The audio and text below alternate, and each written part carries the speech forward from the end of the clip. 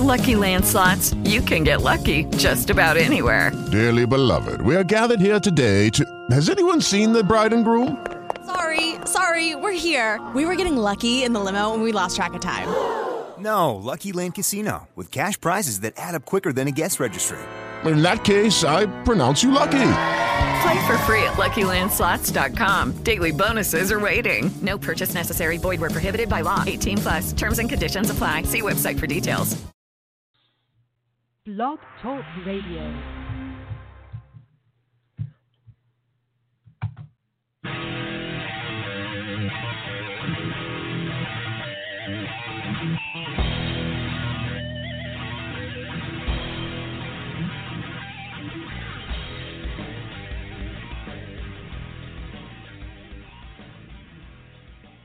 All right, hockey fans, welcome once again to the Vegas Hockey Podcast. I'm Mark Warner along with Chris Lisa on Long Island. I'm in Vegas. We finally have a decent winning streak. Some good news in the Vegas Golden Knights nation to talk about this week. We've been out for a couple weeks here, and it'll be good to catch up on what's been going on in Vegas. We got special guest Chris Wassel from the Host Fantasy Hockey X, and he writes at Dauber Prospects and the Sportsbook Wire. My NHL Trade Rumors. He's all over the place. You can follow him on Twitter at Chris Wassel DFS. We're going to be talking some New Jersey Devils hockey with him. Vegas Golden Knights fans, we just got a good look at New Jersey, and as you know, they played a pretty good game. It's hard to imagine if they're the bottom dweller that they are. We're going to find out why when we talk to Chris later in the show. But first, let me bring in my Chris out on Long Island. Chris, good day to you, sir. Good day to you. It's good to talk hockey with you again, my friend. And yeah, a lot's been going on with the Knights. Most of it very good. And so you know, they came through this New York area, kind of a I Love New York tour. It went 2-0-1. That's pretty good. Not too played bad. A heck of a game on Thursday. I got to watch the game afterwards as I was out and about. But good hockey game. Started. Oh, very good. So yeah, now the Knights are in they're in third place. They're only a couple points behind the division leader in Arizona, I believe, or is it Edmonton now? And Edmonton, Edmonton flipped last night. It's 39 Edmonton, 38 Arizona. That still seems weird to me to say. But, yeah, the Knights are right there in third place with 35 points. And, you know, there are a couple teams right on top of them, which feels like for everybody, right? There's so much parity in the league. And those teams like the Sharks and Vancouver, I believe, have a game in hand. But, you know, just keep stacking the wins and things are going well. So you tell me where you want to start. You want to start about this past week or the goaltending? Well, yeah, let's talk about the winning streak. We haven't been able to talk about that at all so far this season. It seemed like for a while they were in the win 2, lose 1, win 2, lose 1, and then they hit the skids with a season-long 5-game losing streak. They come back. They go. They came off the losing streak with a goal 3-10. Now we're going back a ways. We haven't had a chance to chat about this in a while, but they get the goal with 0.3 of a second left and win the game in overtime against Nashville. Then they come home with a good 2-1 victory against Arizona, which you got to win that game with Arizona in front of them in the standings.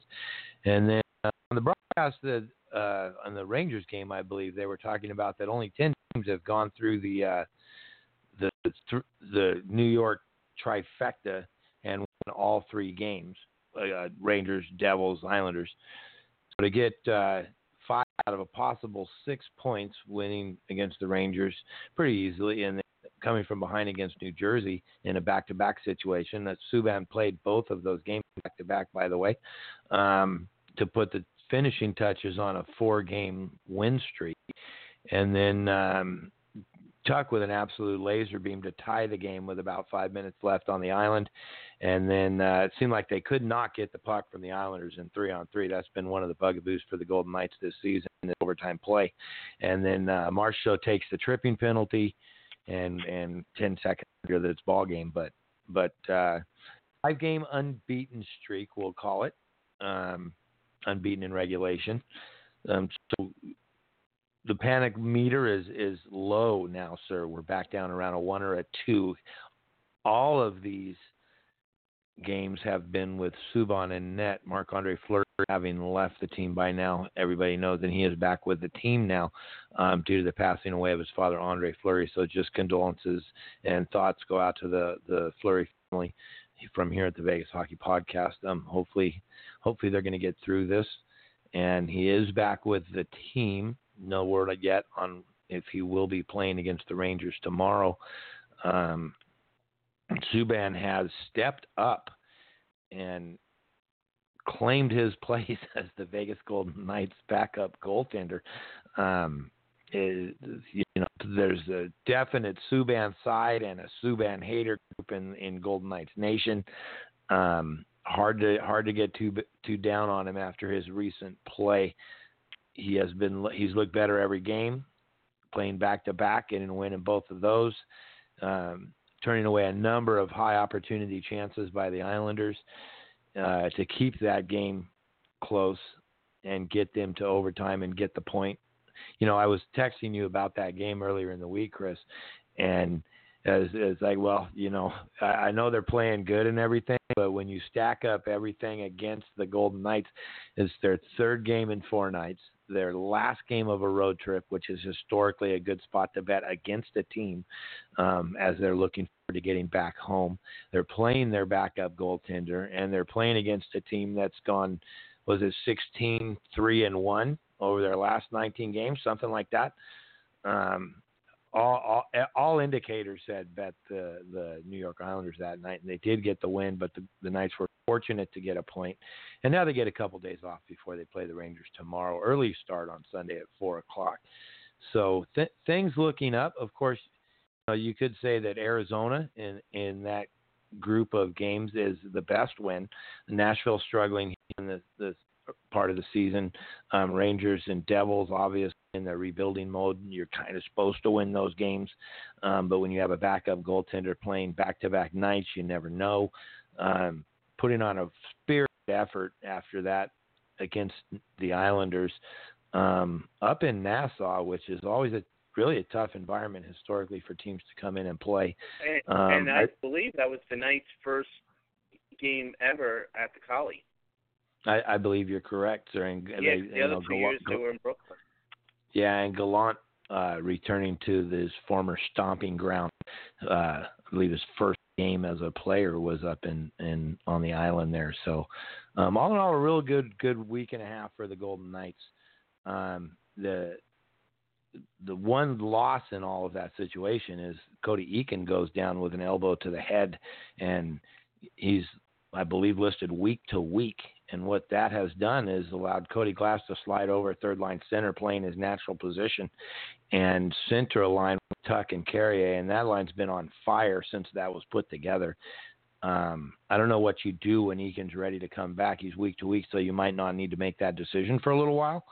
But with a top 9 that's playing as well as this top 9 is, and they did make a trade, a 5th-round pick for Stevenson from the Washington Capitals, another center for the roster, and having Nick Waugh also being able to spend time, and Tomas Nosek could spend time on 4th-line center duties. That led to some speculation in the last few days that the Golden Knights might be targeting a blue liner with Cody Eakin. And you talked to me this morning, Lyle Spector has pinpointed a possible trade target for the Golden Knights, right? Yeah, Sammy, and we'll maybe get Chris's view on the Devils and where they're at. Sammy Vatanen of the Devils, who I'm sure is going to be very sought after. If you notice, anyone who's a halfway above average defenseman traded, even a pending UFA traded at the deadline. If you go back and look the last couple of years, you're talking about second and third round picks. You know what I mean? Like, for instance, like Ron Hainsey, who's kind of a really good veteran, back end guy. I think garnered over the last year or two like a couple third round picks kind of thing. So a guy like Vatanen, who's better than that, you got to get good draft capital at least for him. Now, if that's something Devils want to do, if they're looking more at draft capital or player can help them moving forward sooner than later, we'll have to get that feel from Chris when he comes on in a couple of minutes. But yeah, and I think the Subban, unfortunate news with Fleury stepping away from the team for the reasons that it was with his dad passing away, giving Subban a chance, like he's the guy to play a few games, settle in, not look over his shoulder, for lack of a better term. And, we've harped on this, and now maybe he could be, Fleury is still going to play the majority of the games, but, put Subban in and feel good about it, be it at home or road and whatnot. So, that's definitely a certain positive. The team has definitely been a little bit more consistent. I thought they played really well from what I saw against the Islanders. And for sure. Yeah, I thought that was a terrific game just in general. I did too. But I thought both teams played really well. Could have went either way. It was and to be. I know that you mentioned there was a bugaboo of the Knights. The Islanders have an excellent record in overtime, and they're very good on 3-on-3 in terms of puck handling and absolutely. So that was keep away. Yeah, that was keep away. So and so I like for the first time all year, I feel like the Knights are in a good position. Yeah. But having said that, things are so tight, and I could say the same thing about the Islanders. Things are as all this good work that they've done. Things are so tight that if you have a bad week, all of a sudden you could be on the verge of being out of the playoff bubble. So yep. I mean, that's just how much the parity and where all the teams stack up, both in the Eastern Conference and the Western Conference. So they got to keep it on. They like you mentioned, they have the Rangers coming to town tomorrow. Then the Hawks come in, who've been better than expected. Won a game, even though giving up a big lead the other night in Boston, but still came back to win it. And then they go on the road to St. Louis and Dallas back to back next week. End of this coming week. So right. not an easy 4-pack there. So but if they can play that consistent game, they'll have their team in the right position, I believe. I agree. I think you got to win the Rangers game and the Blackhawks game, and then you get 1 out of 2 on St. Louis and Dallas, and that's a great week. If you can take 6 out of 8 points on this next 4 games, I almost think that's going to they'll be real close, if not in first place in the division. I think Edmonton's starting to show a couple chinks in the armor. They did get a win last night, 2-1 against the Los Angeles Kings.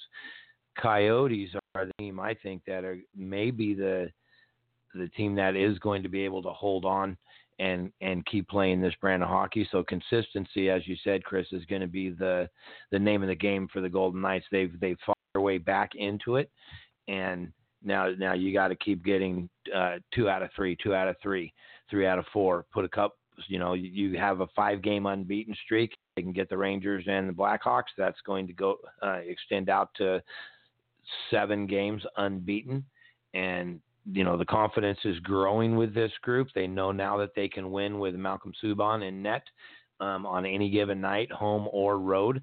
That they will be competitive, and that's going to we always harp on about Marc-Andre Fleury getting his rest, and Subban seems to be better the more he plays.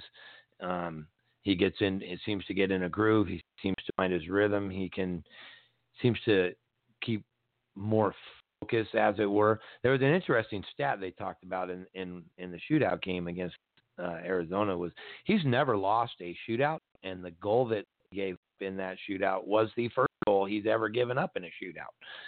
So that's a good sign for the Knights, who are having trouble in overtimes and shootouts so far this season. So one thing to go back real quick, Chris, before Chris Wassel joins us, if they're not interested in another expiring contract in Cody Eakin, going back to talk about the Sammy Fontenman trade, we being the Golden Knights, hold the New Jersey Devils 2nd round pick in 2021 and their third-round pick coming up in 2020 from the Nikita Gusev deal. For an expiring contract in Sammy Vatanen is a $4.75 million cap hit. They don't have that much cap space. So if you do send Eakin over there, another expiring hit, he's 3.875, I believe. So that they do have cap space to make that deal. And if they return either next year's third or the following year's second, you got to think that might be enough to get that kind of a deal done. Yeah, I don't know. And not hurt their own draft picks. Right. Those kind of good, solid defensemen. I'm not trying to make out Vatanen to be a first pairing guy, but they're very wanted commodities come the trade deadline, come New Year, and everybody needs those guys. And there's a lot of teams contending for the playoffs. So I'm not saying that thinking. There's nothing wrong with that thinking, but he's going to be, if he's put out there, he's going to be a wanted man. And I don't know how deep that blue line list is going to be. I've studied it a little bit. It's not going to be overloaded. So that's just something to consider. It'll really come down to the market. What you're saying does make a lot of sense. And also, Eakin, even though he's not having the statistical year that he had last year, he would also be a very valuable commodity for a team out there. I could think of one on Long Island who could use some center help, although and a great penalty killer. Yeah, so it's kind of deal like, let's say you can get for in giggles, a 2 and a 4 over 2 years, and throw in Eakin, and then you can flip Eakin, and then you wind up getting 3 draft picks, at the end of the day. So that's something to think about, and it works out from the Knights' standpoint as well. The good thing about that is that Vatanen is a right-hand shot, and they have one on the roster right now. So I would let Nate Schmidt slot back over to the left side if they play with him, and play more of his natural position as well. Really something to keep an eye on. But now that we have Chris Wassel here, I'm sure we'll be able to get into that in a minute. Chris is joining the Vegas Hockey Podcast to talk about some New Jersey Devils hockey. Chris, welcome to the show, buddy. Long time. Good afternoon. It's been a long time, hasn't it? Absolutely. We appreciate you taking the time coming on and talking some Devils hockey with us. Well, we did see the Devils this week in Vegas Golden Knights Nation. It was kind of a back and forth affair watching that game. Is that kind of the nutshell of the New Jersey Devils season so far? Is maybe a microcosm of the Vegas Golden Knights game, where they come out, they're competitive, they even take the lead at one point during the game, but then for some reason not able to close the deal. That's pretty much the normal for New Jersey, unfortunately. At times they're either at times flat out competitive, or they just completely duck hook into the water. I know that feeling. Yeah, it's unfortunate. I mean, they are very, very much a bipolar, sort of a just all over the place type of team, and that's the reality. When your defense is as convoluted as it is, and the system that goes with it hasn't helped much. Anytime you try to play a system that minimizes chances with a team defense that's not very good, results can be disastrous. And then, of course, what really doesn't help New Jersey often is their penalty kill, which has been just horrid all season. You can't give up some of the chances that they have on the penalty kill and expect to have a penalty kill that's above 80%. You just can't. And you add the two of those together, and you get, unfortunately, what is a team that often has to score 3, 4, 5 goals to win, and most times they cannot. Well, with that, let me just go off the reservation here a little bit. We may have a pretty solid penalty killer for you. There's some rumor talk here in Las Vegas the last couple of days that there may be a Sammy Vatanen, Cody Eakin deal being rumbled about, and I don't know if that's just obviously getting to be that time of year where these things start to come to a head. Both have expiring contracts. Eakin's about $1 million less than Vatanen. And if, let's say that the Golden Knights want to return either the second-round pick or the third-round pick that you sent their way in the Nikita Gusev deal, how would that strike Devils Nation as far as being able to get Vatanen out and still have a couple future picks coming back and then a good penalty killer for the rest of the season? It's pretty close to what I'm hearing, actually. There's some rumblings. Shoot, there's a lot of rumblings going on right now. Right. Unfortunately, I think my phone is going to explode at some point this week if what could happen actually does happen. So, but that is one of the deals that's being floated around. I know. General Manager Ray Shero is actively on the phones because clearly something popped through my phone about 11:30 this morning that was way off from what normally you'd expect on a typical Saturday when you're going through rumors. For those that don't know, I'll work with Lyle Richardson and Mark Eason of My NHL Trade Rumors quite a bit. Kind of in a way co-run the site sort of in a nice way, digging through a lot of the rumors out there. And look, you're in Vegas, you're gonna see a lot more of this in the next, particularly week to 10 days, because as we know, after the 20th, it all goes silent for about a week to week and a half with the holiday roster series. So something's going to get done.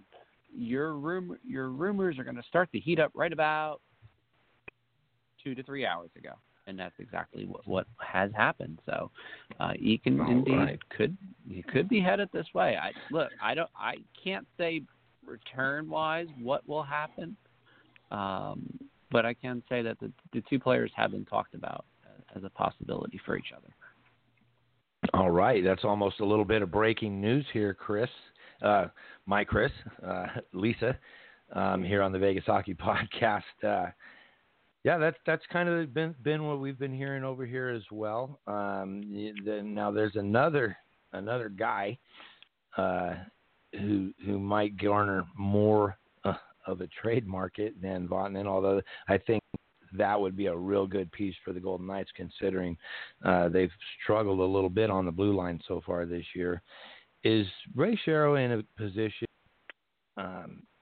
Taylor Hall's got to go. He's come out and said that he won't negotiate till the end of the season. This is starting to sound a lot like the Tavares situation.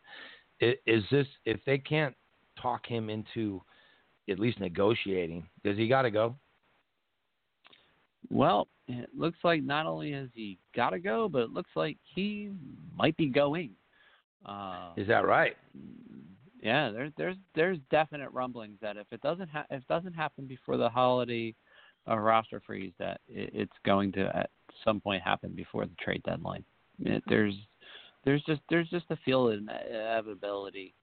Even before John Hines was fired earlier this week, it looked flat out at times like Taylor Hall had checked out. It's looked like that a few times this season, to be fair. And look, he doesn't like to lose. I understand that. No, nobody does. Right. But there's just certain fundamentals and things and plays that you'd see Taylor Hall easily connect on that he has not been all season. And you can't just say that it's because of a low shot percentage, or it's because of bad luck, or it's because of this. It's because he's legitimately frustrated for whatever reason. And I'm never going to get into a player's head in a month of Sundays, so I can't really say if it's one reason or another, but I can say there's something definitely there that is bubbling to the surface. And now it's really just a question, guys, of can it get done in the next, well, in this case, you figure the Avalanche play the Devils next week. Just saying. They play next Friday. They play on the 13th. Is that one of the teams you're hearing going hard in on Hall? That is one team that is definitely hammering in on Hall. Now there's a couple different returns that are being bandied about. So again, it's a very fluid situation. So we can't really say what is the what is close to becoming an actual return in this trade, because there's kind of an A and B scenario that's still being floated around. That's also why Taylor Hall is playing tonight and not being quote unquote sat out. So when you look at it that way, it's understandable for reader, listener, and et cetera to go, okay, well there is something going on, but we're still at the beginning stages of this, and it just all forwards and funnels to this inevitable point that the Devils are at least below the surface trying to get something done now as opposed to later. Hey, Chris here. So just piggybacking off that Taylor Hall thing, and in terms of looking for the return of Shiro's mindset, because it seems to me his mindset this offseason, he made some under-the-radar, bold moves, trading a lot of really good draft picks away. Didn't get the headlines that it probably should have, because he didn't trade away first-round picks, but he traded away a number of second- and third-round picks, and the Gusev trade, the PK Subban trade, and signing Wayne Simmons, granted it was a one-year deal, to try to kind of force feed that this year to be contending for a playoff year, and maybe all that was to convince Taylor Hall to stay, and all that has really not worked out very well.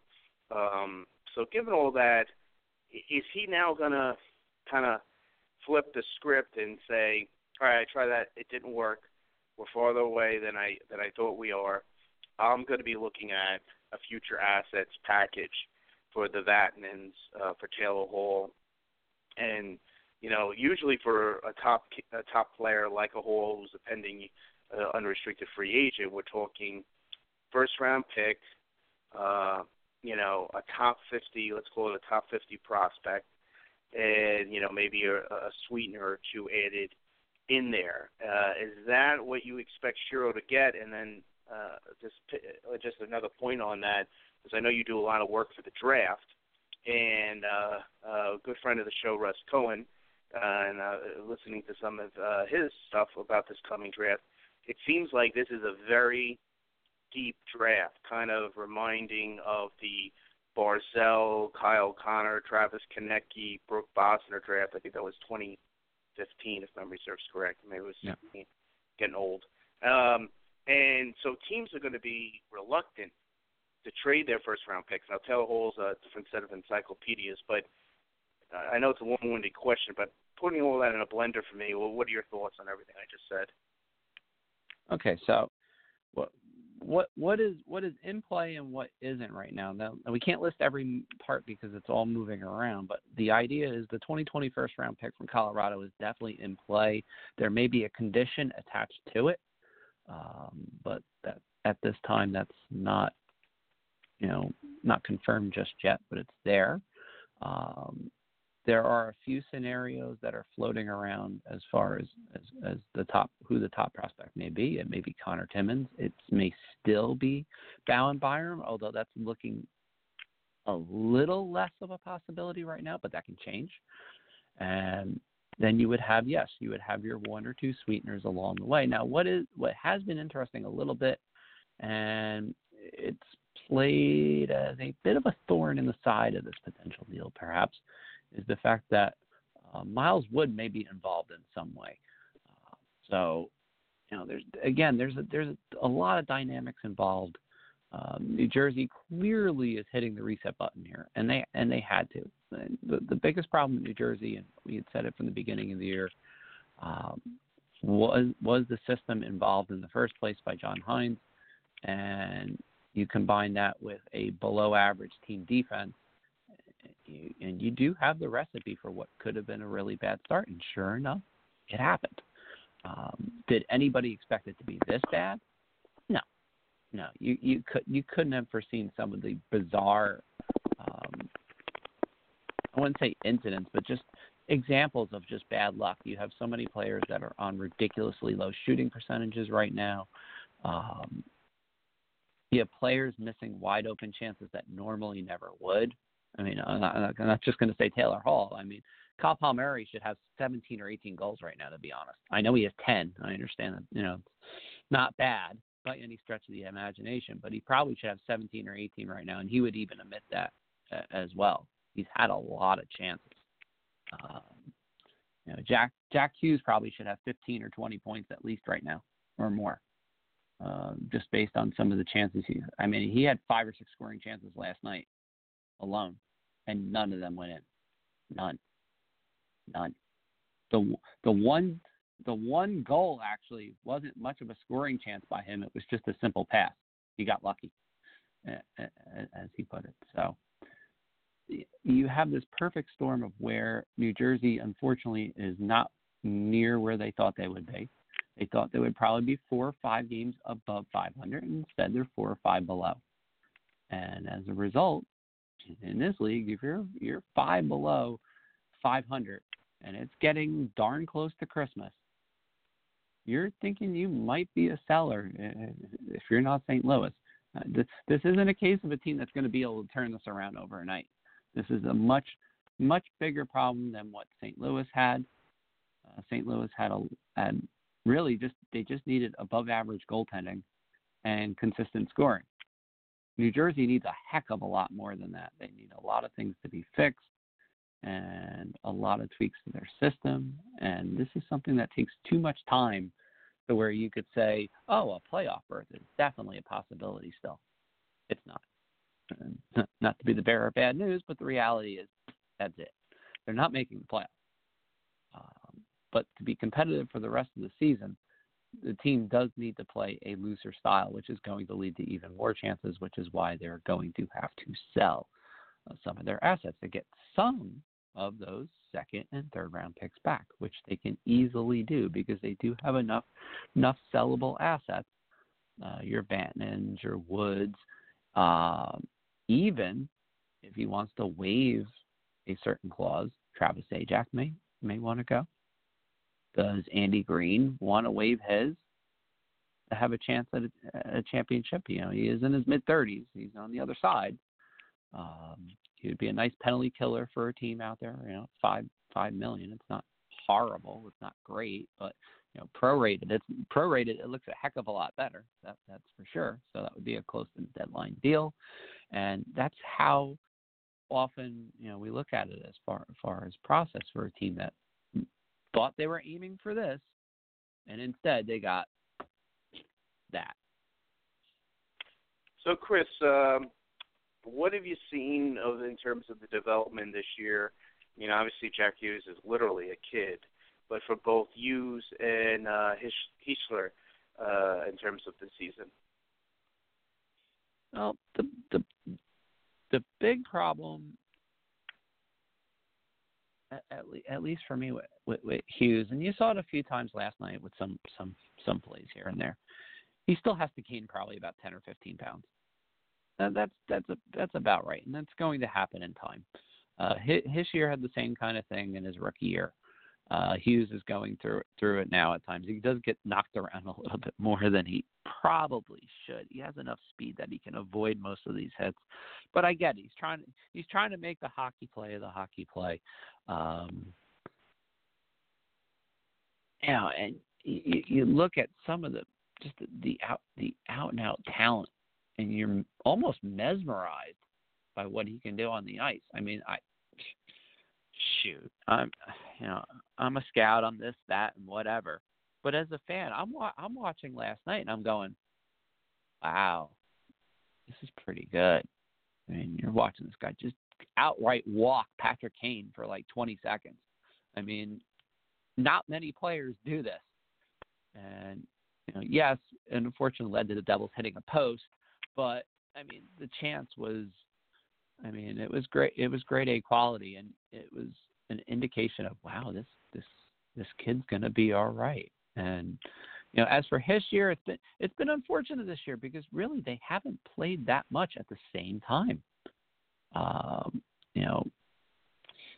Hughes had the bone bruise that kept him out for about a week or so. His year's been sick a couple times, was banged up a little bit, has the flu still.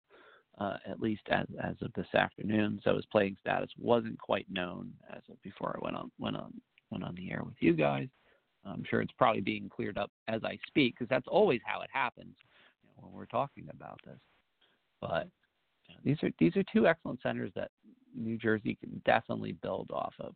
Maybe not in the way of, say, building off of Taylor Hall, but you can build off these guys and acquire enough talent where if you get one more blue chip player, they should be just fine. So again, does it horribly suck that New Jersey's probably going to have to wait another couple years at least? Yes. Is it the end of the world? No, because we've pretty much been waiting since 2012 anyway. So it's what's another couple years, to be honest. Chris, before we hand you back off to Mark here, what have you seen out of Gusev? I mean, clearly he has a lot of skill, but it doesn't seem like things are working out well with him. Is this a guy who has a lot of skill, but is one thing to have a lot of skill, it's another thing to be a really good winning hockey player? I knew this was coming. The answer is this. He's actually a lot better player than people probably realized. He's actually looked good in New Jersey. Was he put in ideal situations at first? No, and it's part of the reason why John Hines is no longer coach of the Devils. Unfortunately, I still believe for as good of a guy as Hines is, the pressure got to him. The pressure clearly got to him. He did not handle adversity very well in his time in New Jersey, and that's a lesson that anybody can learn. Doesn't matter what profession, and if you're a coach, a scout, a writer, player, etc., you have to be able to handle pressure. And unfortunately, Coach Hines was not able to really do that in New Jersey for more than a short stretch here and there.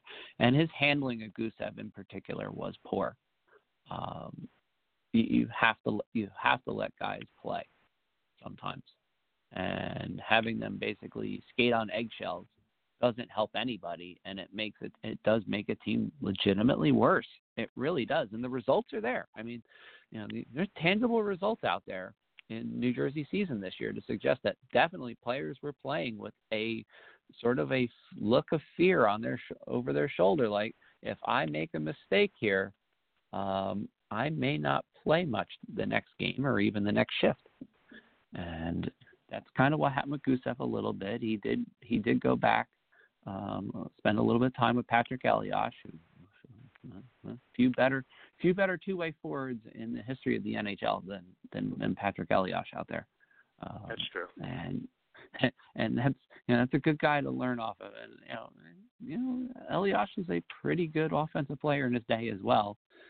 And when you combine the two, you go, okay, you see a difference now, and particularly in Gusev's play over the last, say, 6 to 8 games, where maybe the points aren't always there, but the effort, the scoring chances, and the defensive effort is arguably been better than even guys like Taylor Hall.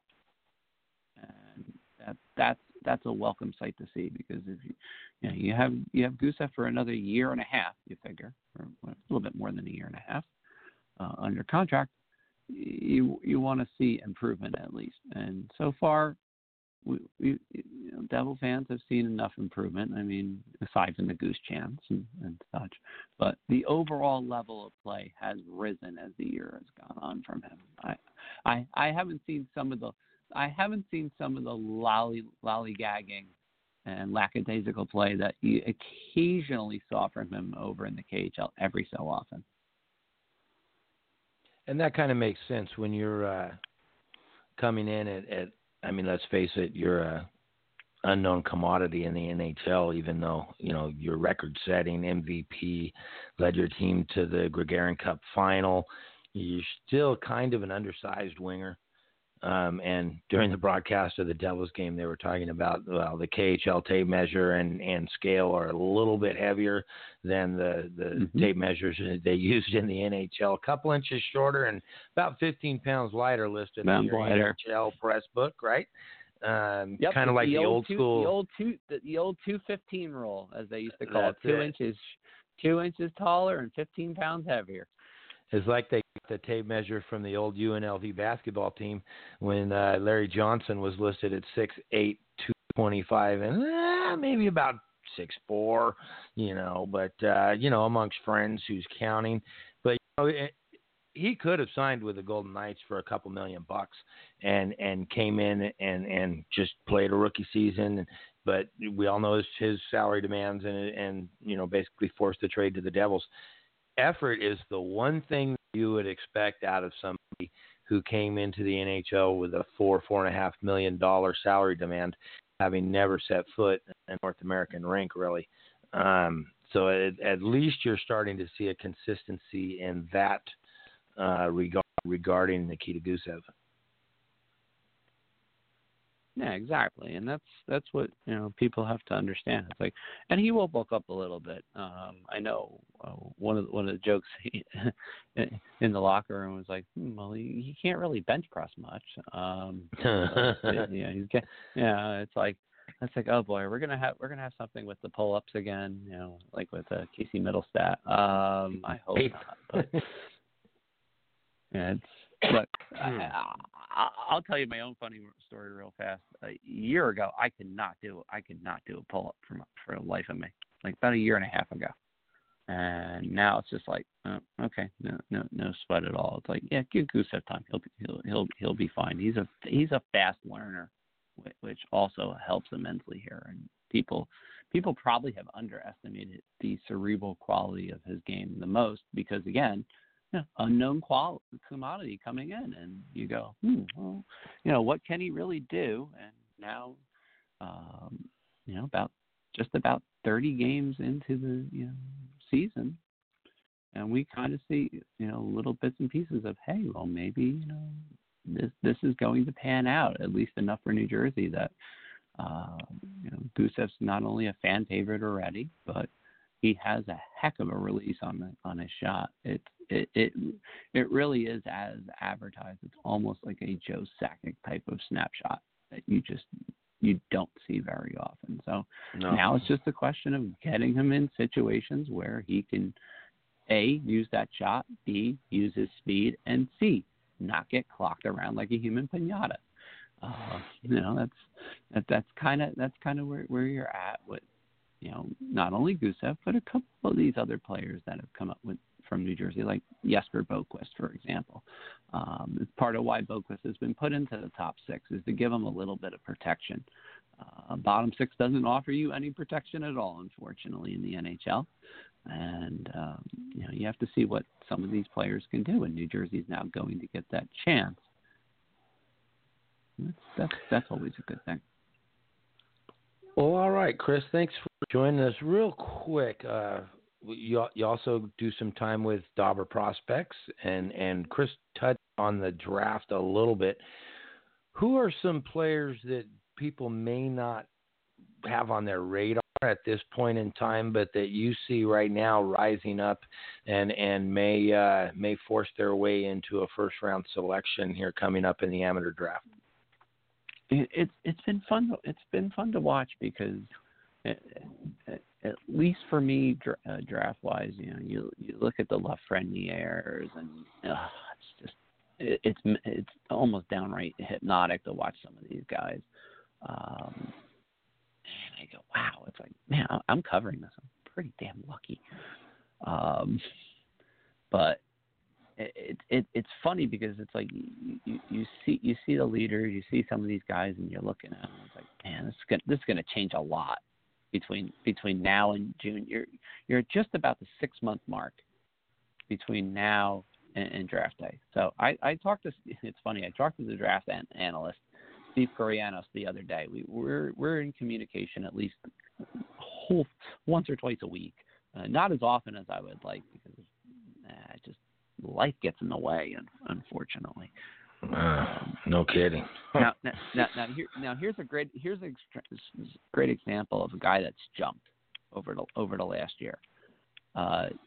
Tim Stutzel, who is a German prospect forward, was probably like about 40, I would say a year ago, maybe 40 or 50. moves up to 23 in the summer, and as crazy as this sounds, maybe a top 3 or 4 pick when all is said and done. So he's a guy. Wow. So he's a guy that was probably early mid-second round at the start of the calendar year, and now he looks like he's poised to, 3, 4, maybe 5, and that again, this is where it often gets interesting. You have looks and players. You have like the Jan Misaks of the world, who's been pretty consistent and been passed by, ironically. Yeah, you guessed it. Our German prospect who just came out of nowhere, and this is often what happens with these drafts. You look at the Drysdales of the world. The rankings are fun. They always are.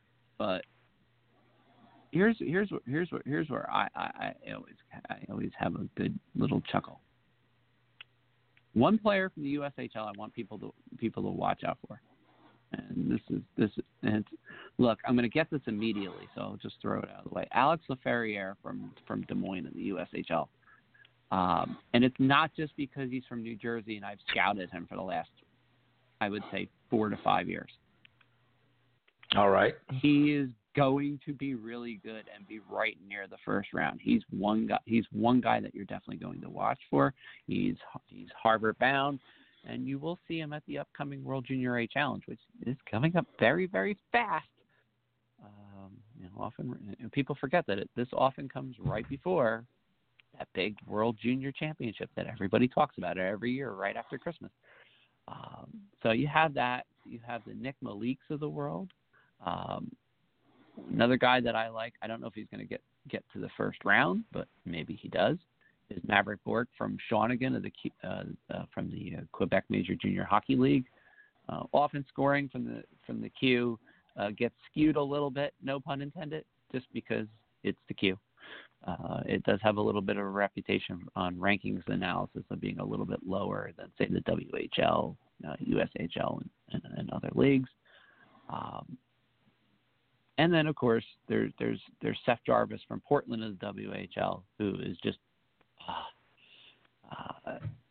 if anybody has watched or streamed WHL coverage, just watch Portland and Seattle play each other. Just watch Seth Jarvis versus Ty Smith, and just watch those two players and enjoy just the ability of the fluid skating, and both have an excellent wrist shot that will often get overlooked. So there's that, and of course, finally, I would be remiss to forget Yoni Urnimo, who has been making the rise for Jokerit. He's playing for their under-20 team right now at this time, who literally looks like an NHL-ready player already at his age.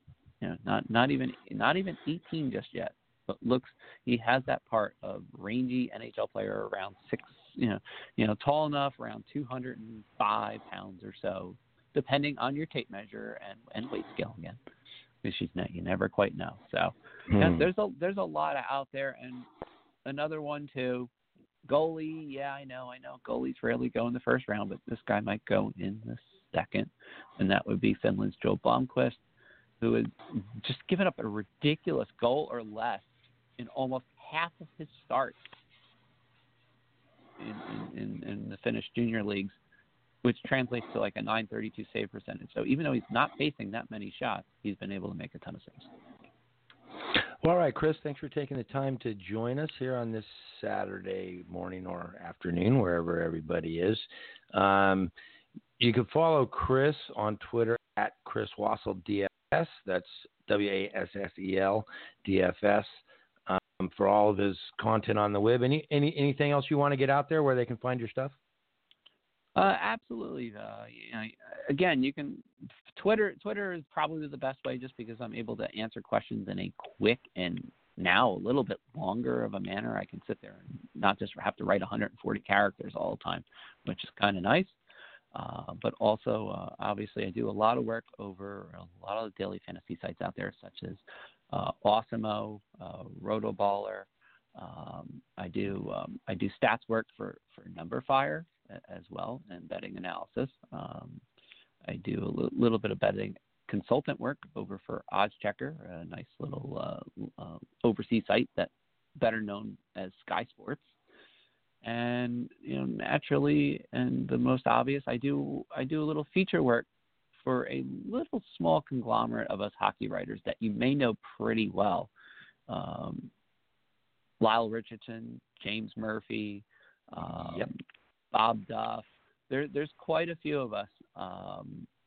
Andrew Berkshire, a couple guys from the Hockey News, and the name of the company is called Featured. So it's not spelled the normal way. It's FEATURD. So we get a few jokes here and there, and it's like, oh, is it a bunch of turds? But no, it's actually it's an excellent little site where a lot of us hockey writers are able to branch out a little bit and do some things that are a little out of the ordinary in the hockey world. So we do a lot, but also get a lot out of things too. So, and obviously, I'd be remiss if I didn't shout this out. A special thanks to Mark Eason again and Lyle Richardson for all their work that they do over at my NHL Trade Rumors.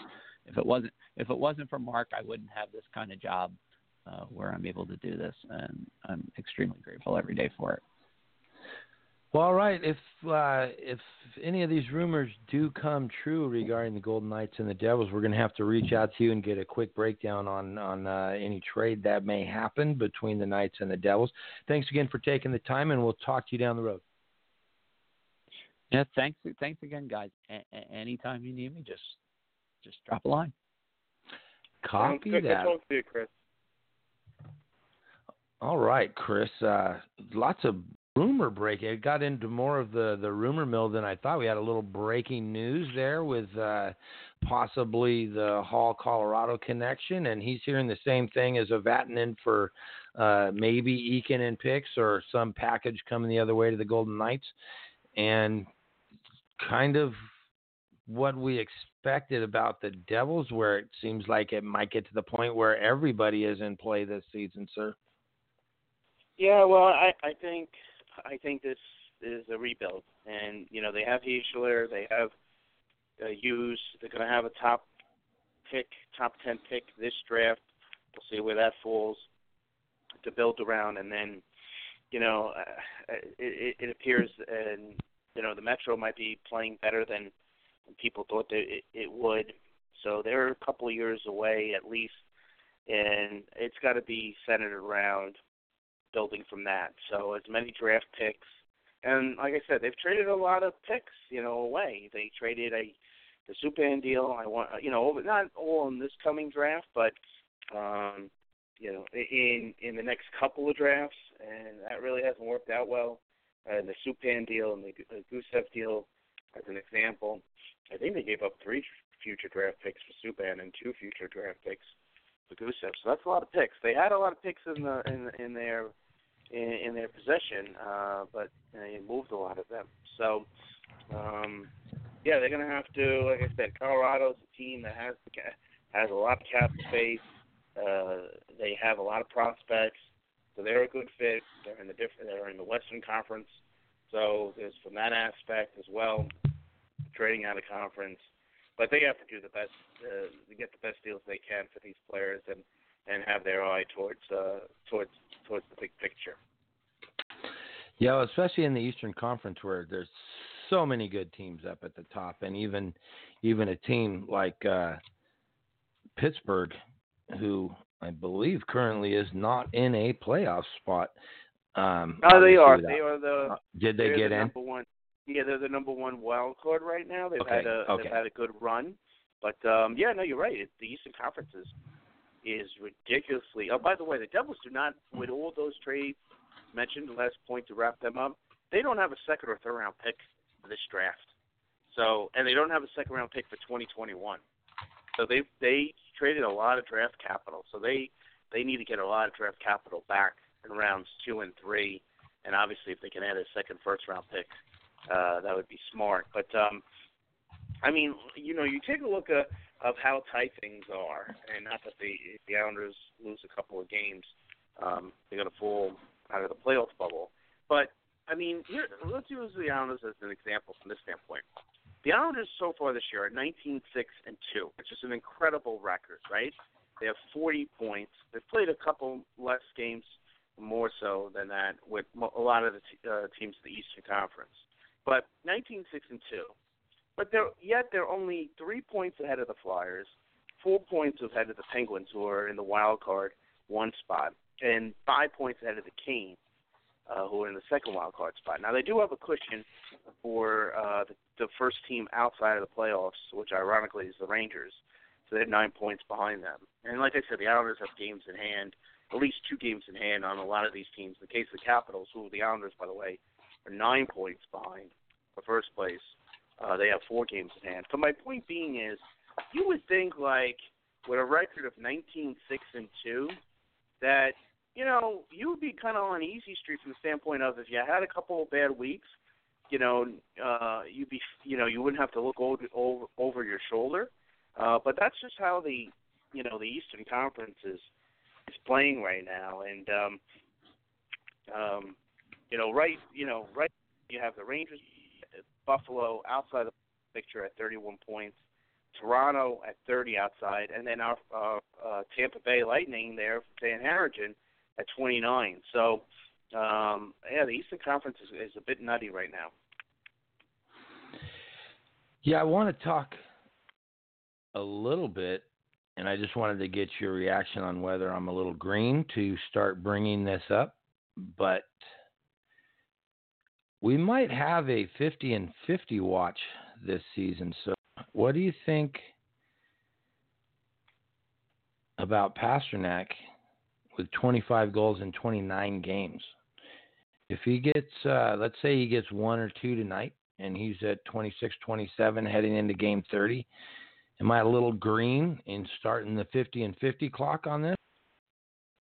That's as crazy good as he's been. He's still considerably off the pace. I mean, so basically he's 4 games behind a goal a game, which of course Mike Bossy did back in the day, 50-50. And then there's that 50-39 guy. But let's not go there. But I wouldn't say you're a little green. It's important to note, but it just shows you how hard it is to do 50-50. That he's basically the next 4 games, he would have to score 2 goals a game to get on pace, which is very, very hard to do. But it is amazing what he is doing up there. And that goes for all. I mean, when you look at and you mentioned how well the Islanders have played this so far in the season. I mean, for Boston to have 46 points in 29 games, Washington to be sitting at 49 points with only 31 games played. Now the Islanders still have 4 games in hand on Washington, 2 games in hand on Boston, and they're sitting at 4 points. And after 27 games, but still looking up. The Islanders have only lost 6 games in regulation all season, and still looking up in the overall standings. It's going to be a goodness gracious. If you're trying to get into the playoffs in either one of those divisions, and I mean, you're Florida, and I was talking with this with a buddy at work. Boston's at 46 points, okay? Montreal is second place with 32 points in the division. That's free. Right behind them in the preview show, Florida. I didn't think they'd be in third place with 31 points and points in the hole on the Boston Bruins, sir. Well, the Bruins have only lost 3 games in regulation, and the Capitals in 29 games, and the Capitals have only lost 4 games in regulation in 31 Ridiculous. games. So that means, Ridiculous. so they're picking up a point. Worst case, at least that's why it's very, very hard, to catch these teams. And in fact, Boston has not lost a game in regulation at home. They've lost 5 games in overtime, and that's another part of this whole equation. Is like roughly, give or take, 30% of the games go to extra time, which means 30% of the games are or a 3-point contest, which makes it harder to climb the ladder. I think it's going to be wild, and it's some of these other teams. I mean, Toronto looked like with the coaching change they were getting on a good roll, and now they've lost a couple in a row. And Tampa looked like came back from Sweden, thinks they were going to get rolling, and they've struggled a bit as well. So you have to wonder. The Flyers have been on a nice run recently. So you have to wonder how this is all going to play out. But the bottom line is there's just so many, at least good teams and above that you got to keep winning. Yeah, 100%. And that'll circle back to how we were finishing up the Golden Knights segment. Before that little winning streak, they were 16th in the league. And they've, you win 4 in a row or 5 games unbeaten where you have, 9 out of a possible 10 points. They've only moved up to 13th overall, and the 2 teams behind them have 2 games in hand, that being Minnesota and Vancouver. Consistency, the season seems, obviously you want to play consistent hockey and so on and so forth. The St. Louis right there with 42 points and the Islanders as well. There's a good chance they're going to run away and hide with their respective divisions.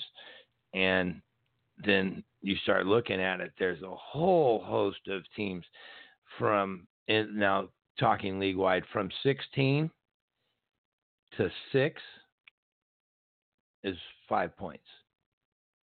So, like you said, a good week may not get you up into that top 8, top 9 where you're a little more comfortable. A bad week, and you're going to be on the outside looking in, especially in that Eastern Conference. And it'll be interesting to see what that means in terms of who's going to be the sellers and who's going to be the buyers.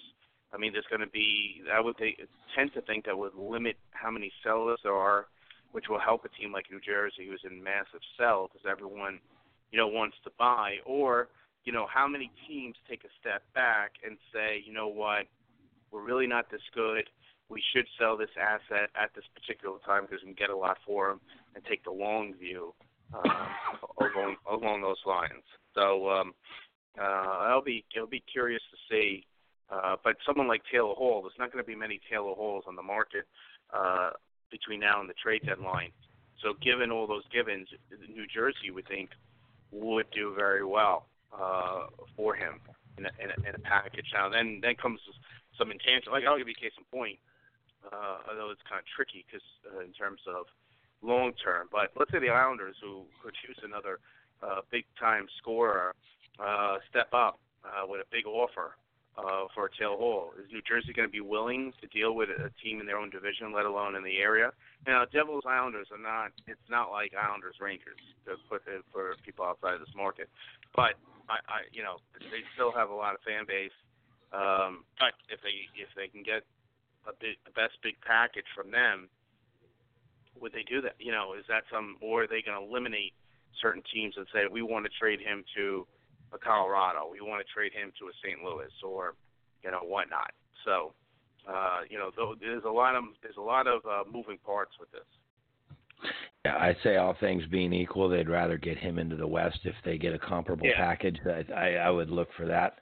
I know you want you'd like to keep him somewhere near that metropolitan area north of the city, I would believe, but I would look for them to, Chris was just talking about how he's been getting some hot and heavy information this morning where the Colorado deal may be something to look for sooner rather than later. I kind of, as much as I hate to say it, think that might be his ultimate landing spot if they can agree on a package. Yeah, I know. I think they're big favorites. Like I said, is from a cap standpoint, they feel like they probably can make a big run. The danger is, to keep in mind, is trading a big package for a guy who's a rental, and clearly, at this point, all bets are going to be off with Taylor Hall. Not only is it going to be a Mark Stone situation who re-signed who signed the deal once the deal was done. I think he's going to look at the off season. He has an agent who pushes his players to explore all their options. So, there's nothing wrong with that. And then you're going to get traded to a new market. They'll ride it out. They'll give everything they have, hopefully for a team pushing for a big Stanley Cup run. But as when we had Chris Moore on once said, only one team gets to win the Cup. So to give up a big package of assets for a rental, that's not an easy thing to do. No, for sure. Well, we're just about out of time this week, Chris. You got anything on tap for us coming up? We're going to get to our midweek review show, hopefully this Wednesday. We'll be heading into the St. Louis, Dallas portion of this week's schedule, so that'll be interesting to see where they are. What else we got going on? Next Saturday, we're going to have Mark Scheig on to talk a little Eastern Conference hockey. Nice. We'll have to figure out our schedule the rest of the month with the holidays and such. But we'll have some good shows for everyone as well. And then in the new year, as Chris alluded to, his partnership with Lyle Richardson of Spectre's Hockey, we're going to have Lyle on first Saturday in January, and then the following week in January, we're going to have Russ Cohen on. So talk little Flyers, little draft. Lyle, of course, to paint the picture with the upcoming trade deadline, which at that point will be about 6 weeks away. So we got a lot of good stuff going on with upcoming shows. All right, that is good stuff. Well, hopefully we'll be here talking to everybody Wednesday night, schedules and health permitting. Yes. Yes. But until then, for Chris, I'm Mark, and we're gone.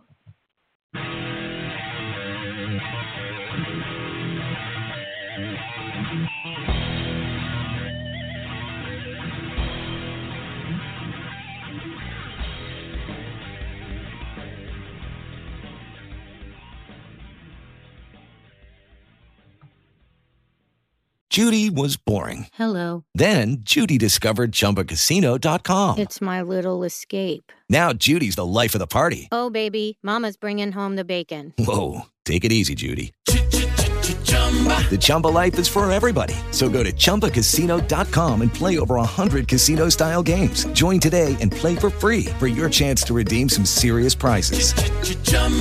ChumbaCasino.com. No purchase necessary. Void where prohibited by law. 18+ terms and conditions apply. See website for details.